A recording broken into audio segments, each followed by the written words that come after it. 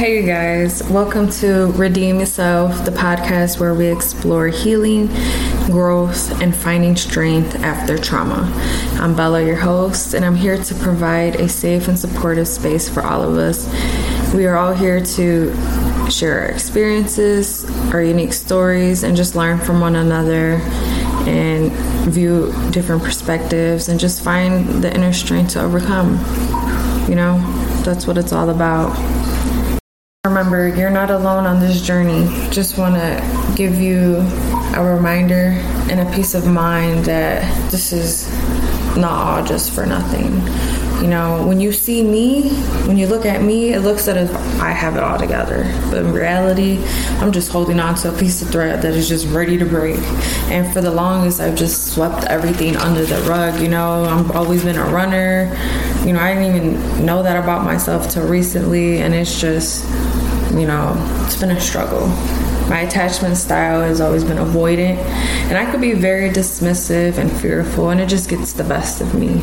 You know, along with my PTSD, anxiety, not to mention ADHD. You know, my ADHD has been the trouble of most of my problems. You know, like even releasing my podcast, like procrastinating, forgetting, starting it, not finishing it, just going on to a different task. Like, don't get me started. Like, that's an episode for sure. But you know, I'm working through it, and I know a lot of people out there are struggling through the same thing, and it's not on purpose.